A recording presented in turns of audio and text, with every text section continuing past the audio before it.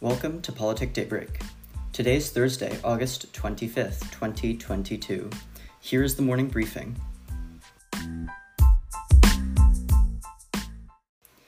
Following the elections on Tuesday, we saw some large telltale signs of what is to come in November. In a New York primary, Congressman Nadler defeated his colleague in a new district. His colleague was also an incumbent, but because of redistricting, he needed to compete against her.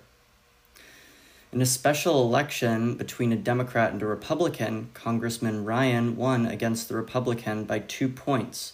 In a swing district that Trump and Biden have won in their elections, this is important because it is a sign of what is to come later on in this November. This Democratic win could signify that the Democrats' losses in the House may be minimal for the midterms.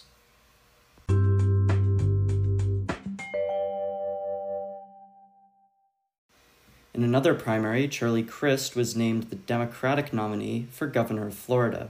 This means he will face off against the incumbent Ron DeSantis in the general election. The former Republican governor has switched parties in order to get away from some of the questionable rhetoric in the Republican Party that has been pervasive recently. He has made his campaign about openness, which could be in an effort to attract voters from both parties. His competitor Ron DeSantis has been seen as the new Trump because of some of the legislation he has been passing in Florida as current governor. With a former governor and a current governor facing off in a general election in a few months, we are looking towards an interesting race in the Sunshine State.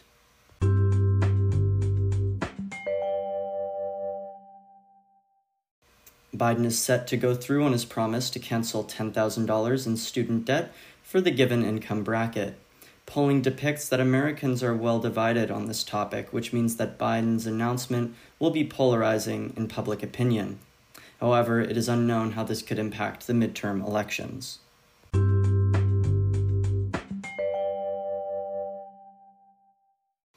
The January 6th committee is now gathering more testimony in preparation for more hearings later this September.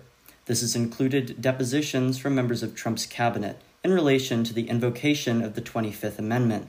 Such an amendment states that if half the cabinet plus the vice president agrees, the president can be removed if unfit for office. This was on the table immediately following the Capitol attack, but it did not go through. More information is set to be damning for the former president as well as his legal team as more information comes out later this September.